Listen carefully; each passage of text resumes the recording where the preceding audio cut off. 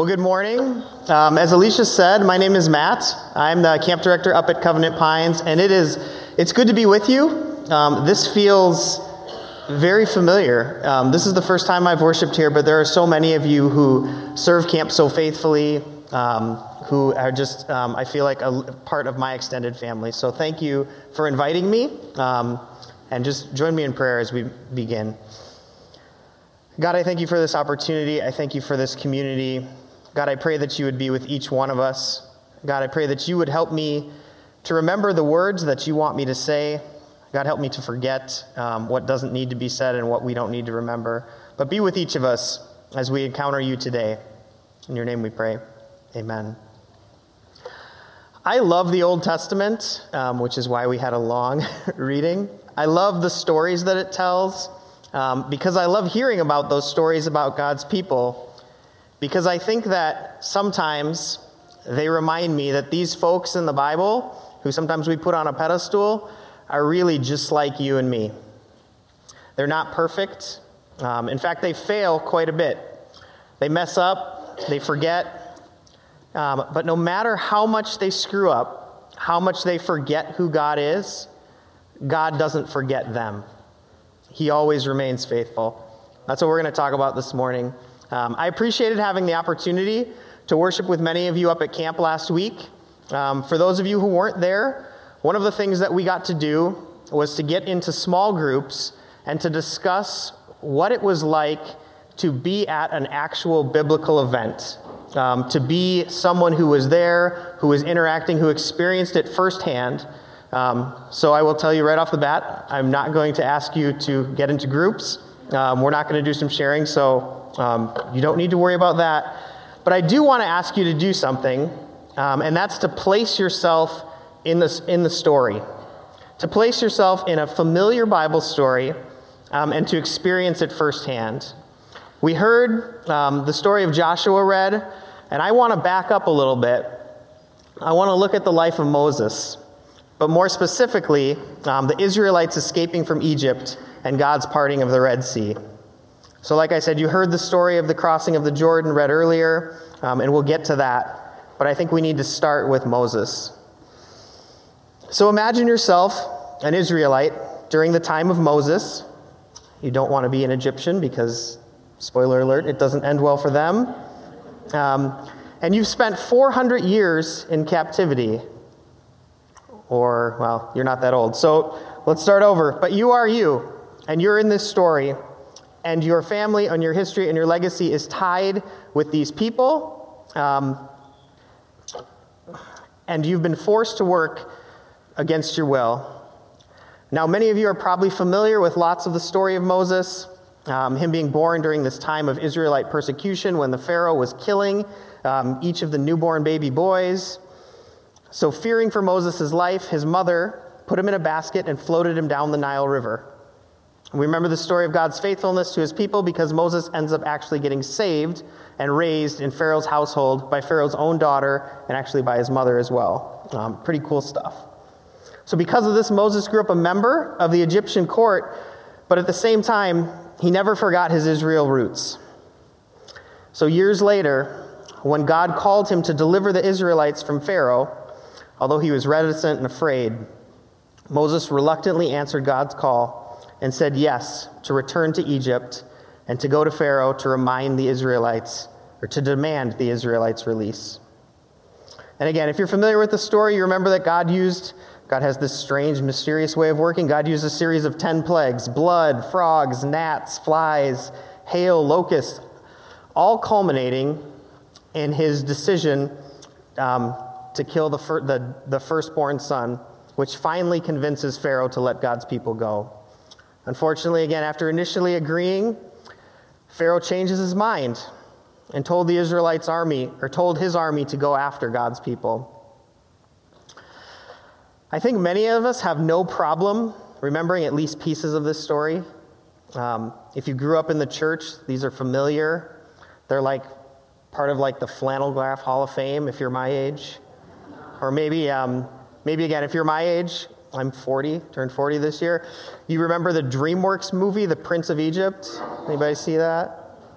If you're a generation older, you remember Charlton Heston and the Ten Commandments and this scene where he has his arms stretched out, spreading the waters of the Red Sea. Or if you have been to camp ever, probably for 5 minutes, you've sung the song Pharaoh, Pharaoh. And you know this story that I'm talking about. Again, I want you to actually imagine, to picture that you're there. And again, because these stories are so familiar, I want you to picture that you don't know the ending, that you're not sure how it turns out. So there you are, you're standing on the edge of the Red Sea, water in front of you, the Egyptian army racing behind you. You're trapped between an army hunting you down and this large, impassable body of water. Again, I'm not actually going to call on anybody, but how would you be feeling? Frightened? Scared? Frozen? Maybe making a deal with God that if he gets you out of this situation, you are going to do whatever he asks you. Here's how the Bible describes how the Israelites felt. This is Exodus 14:10. As Pharaoh approached, the Israelites looked up. They were terrified and cried out to the Lord, saying to Moses, "Was it because there were no graves in Egypt that you brought us to the desert to die? Didn't we say to you in Egypt, 'Leave us alone, let us serve the Egyptians'? It would have been better to serve the Egyptians than to die in the desert." Better to serve the Egyptians than die in the desert?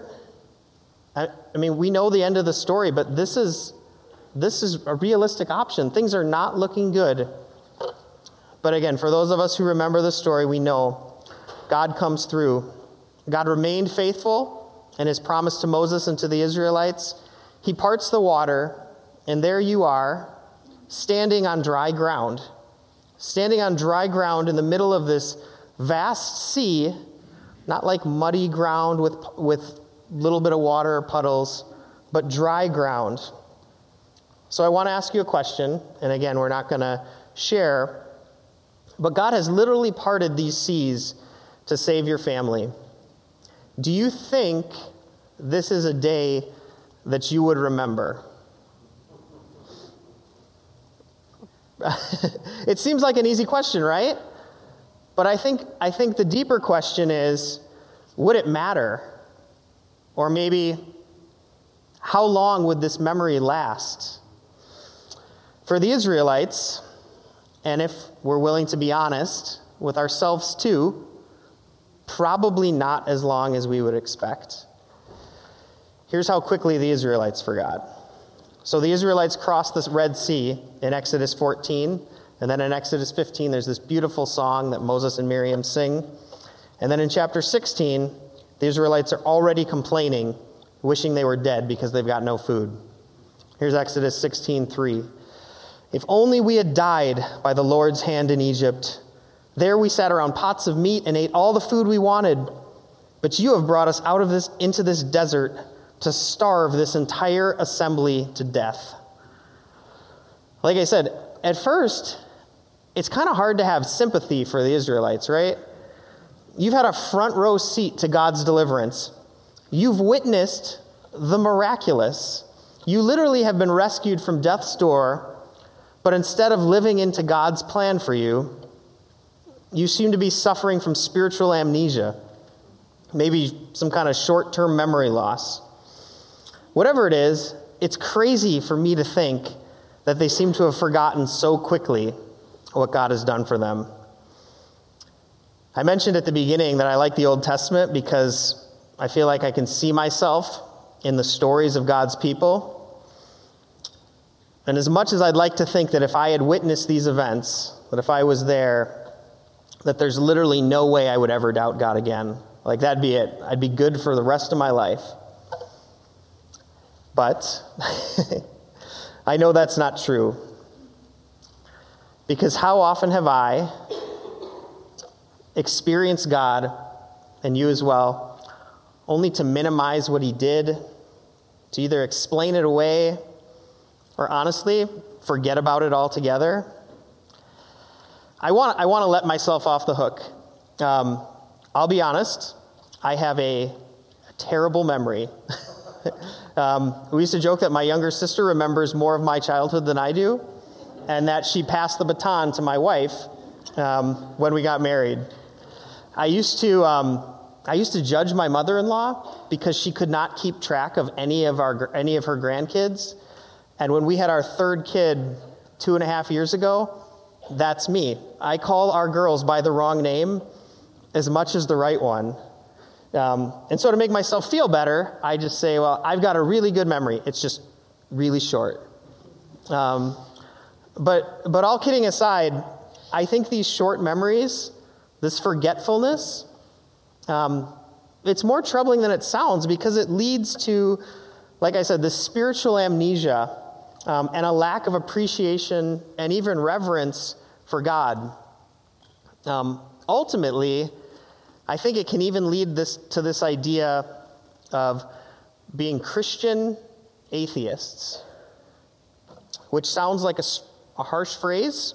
I actually heard this phrase a number of years ago from Covenant pastor Craig Gershell, this idea of Christian atheism. Like I said, it sounds like an oxymoron, but it's the idea that we put our faith in God, but then we live our lives like everything is up to us.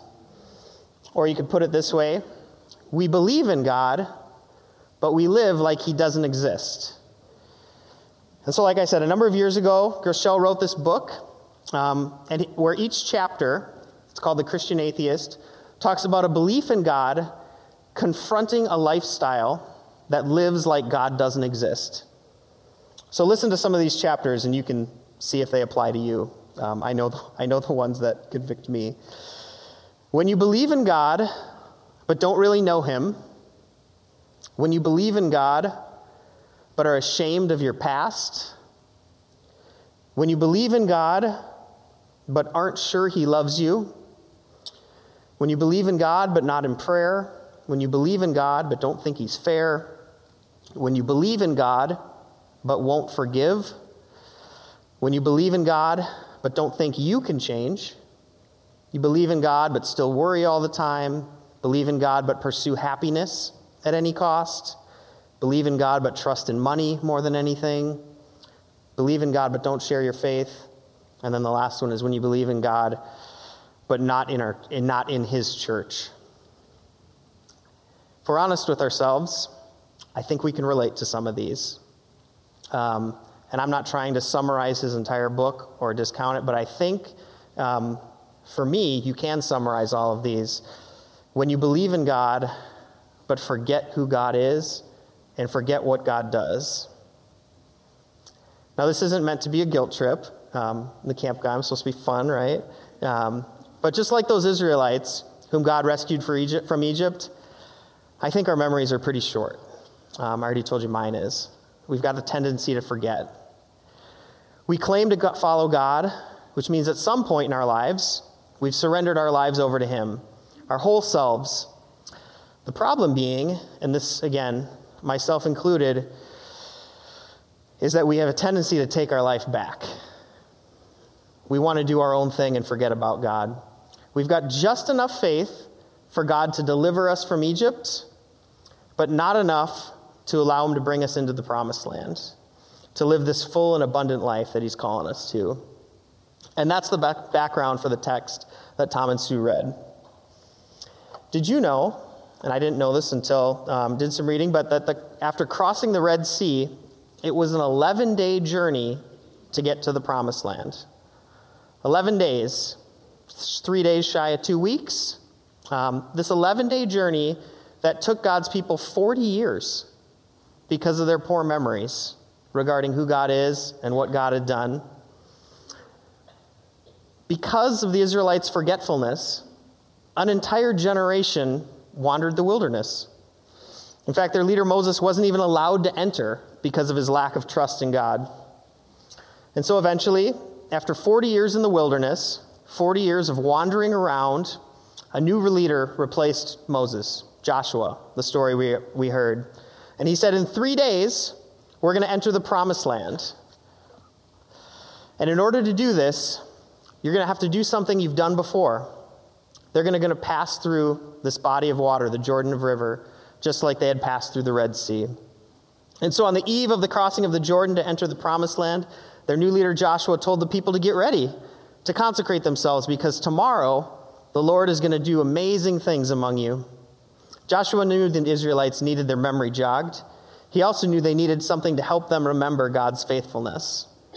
And so Joshua told the Israelites to choose 12 men, one from each of the tribes of Israel. He told them that as soon as the priests brought the ark of the Lord into the Jordan River, that its waters would be parted. Just like God parted the Red Sea, God was going to part the Jordan River. And here's my favorite part of the story. Joshua told these 12 people to take stones from the river, and after they had crossed, they were told to build a memorial with these stones to remind future generations of what God had done. It was as if God knew they were going to need a reminder. They were going to need some encouragement down the road. And the Bible says he did this so that all the people on the earth might know that the hand of the Lord is powerful. I think God does this over and over throughout the scriptures. He uses people and he uses places to draw us back to himself. And I'm sure there's more ways, but those are the two things that I kind of want to just focus on. And that I think are highlighted in those two scriptures that we read, the scripture from Hebrews and the scripture from Joshua. The book of Hebrews describes a cloud of witnesses encouraging us to follow Christ. It says our task is to run the race marked out for us, to fix our eyes on Jesus, to live lives of faith that allow us to trust God. I hope you have these types of people in your life, these people who encourage you, these people who won't let you forget the amazing things that God has done for you. People that point you and me to Jesus. People that won't let us forget who God is. And again, I'm not going to ask you to raise your hand or to share, but I'm going to pause and ask you to think, who are those people? Do I have those folks in my life? Those folks who encourage me, who lift me up? I know for myself, there's a group of 3 guys that I've been close to for a number of years. And a couple years ago, we just decided that we needed to hold each other accountable. We needed to journey together intentionally. And so these guys, these are my closest friends. These are the people who know me inside and out. They're willing to say hard things. They're willing to say difficult things. They're willing to support me. And honestly, I don't know what I'd do without them. There's people in this congregation that do that for each other. There's people in this congregation that honestly do that for me. I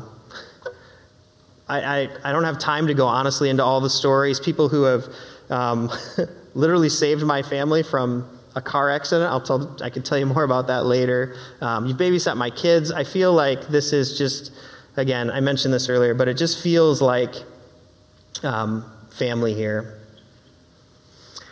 And so I mentioned people. I also think God uses places to call us back to him, to remind us of his faithfulness. And by instructing the Israelites to build this physical memorial, God was giving this place importance.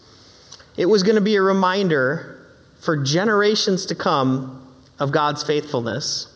It was more than a pile of rocks, but a testament or a testimony of what God has done for his people. In a lot of ways, honestly, I think that's what camp is, which is why I feel so privileged to work there, and honestly, probably why so many of you guys love it.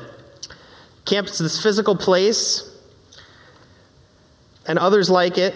I think they're like the stones that the Israelites built on the banks of the Jordan River. The trees, the fire pits, the lake, our chapel, both the big one on the point and the one that we hope to build again in the future.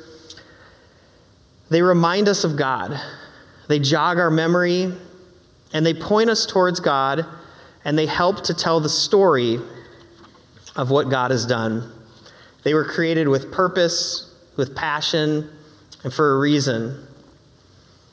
The other day, I was cleaning out my office, and I actually found a prayer from the dedication service at Covenant Pines. For those of you who don't know, Covenant Pines was established by a group of people back in 1954, and just as a refuge for youth and as a place where they could see and come and experience God. And so they bought the property, they started building buildings, and in 1955, they had a dedication service, and these words were read there. These grounds are dedicated for worship in prayer and praise, for the ministry of the Word of God and the proclamation of the gospel of Jesus Christ as the Savior from sin, the salvation of souls, and the upholding of the Church of Jesus Christ. These grounds are dedicated for the instruction of children and youth in the truths of Christian faith, for the promotion of Christian character, for help in Christian living, for the fostering of good citizenship. We now, the people of the Twin Cities District of Covenant Churches, consecrate ourselves anew to the worship of God in spirit and truth, and to the ministry among our youth, and dedicate these grounds together with all the buildings and facilities thereon, in the name of the Father, and the Son, and the Holy Ghost. I think it's cool. It's cool to have pieces of history like that. And all those words may sound a little different. It's kind of not how we speak today. I think it still rings true for what we want camp to be. And so my hope is for any of you who come to Covenant Pines, that it's a place that reminds you of who God is. It's a place that reminds you of what God has done. It's a sacred place. It's a memory jogger. And it's a reminder of God's goodness and God's faithfulness. And if today is the first day that you've ever heard of camp, that's okay. I honestly hope you'll come visit. Come check us out. But more importantly, I hope you've got places, mentioned people, that call you back. Places in your life that call you back to God. Places that help you focus and recenter on what's important, what's life-giving. Places where you can rest, not just detach. Like I said, places where your memory is jogged regarding all that God has done and continues to do. I recently read a friend's post on Facebook that read, "I know we know how to detach. I'm not as convinced we know how to rest. Screens are not the same as Sabbath." When I first read that, I was convicted because that's literally what I was doing. I had my phone out, totally detached, scrolling through Facebook. And like I said, it was convicting. But let me read it again. "I know we know how to detach. I'm not as convinced we know how to rest. Screens are not the same as Sabbath." Like I said, I know my tendency to pull out my phone to detach. It's rarely helpful. To make matters worse, like I said, my memory's short. And so even though I know this, I continue to do it over again. It doesn't satisfy. It doesn't give me rest.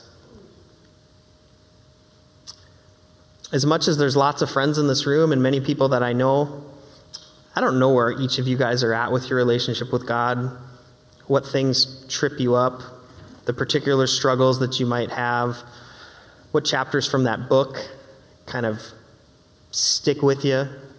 But the one thing I absolutely know about myself is that the times that I struggle, the times I doubt, the times I feel alone, it's because I forget to remember.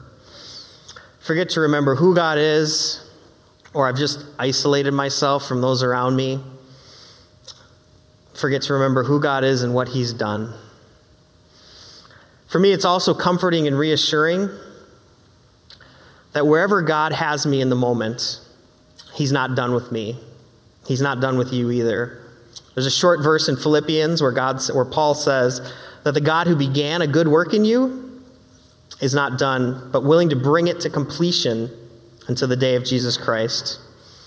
It's good news to know that wherever you are in this relationship, whether you're 9 or 90, you feel near or far from God, that God's not done. And it doesn't mean that things are easy.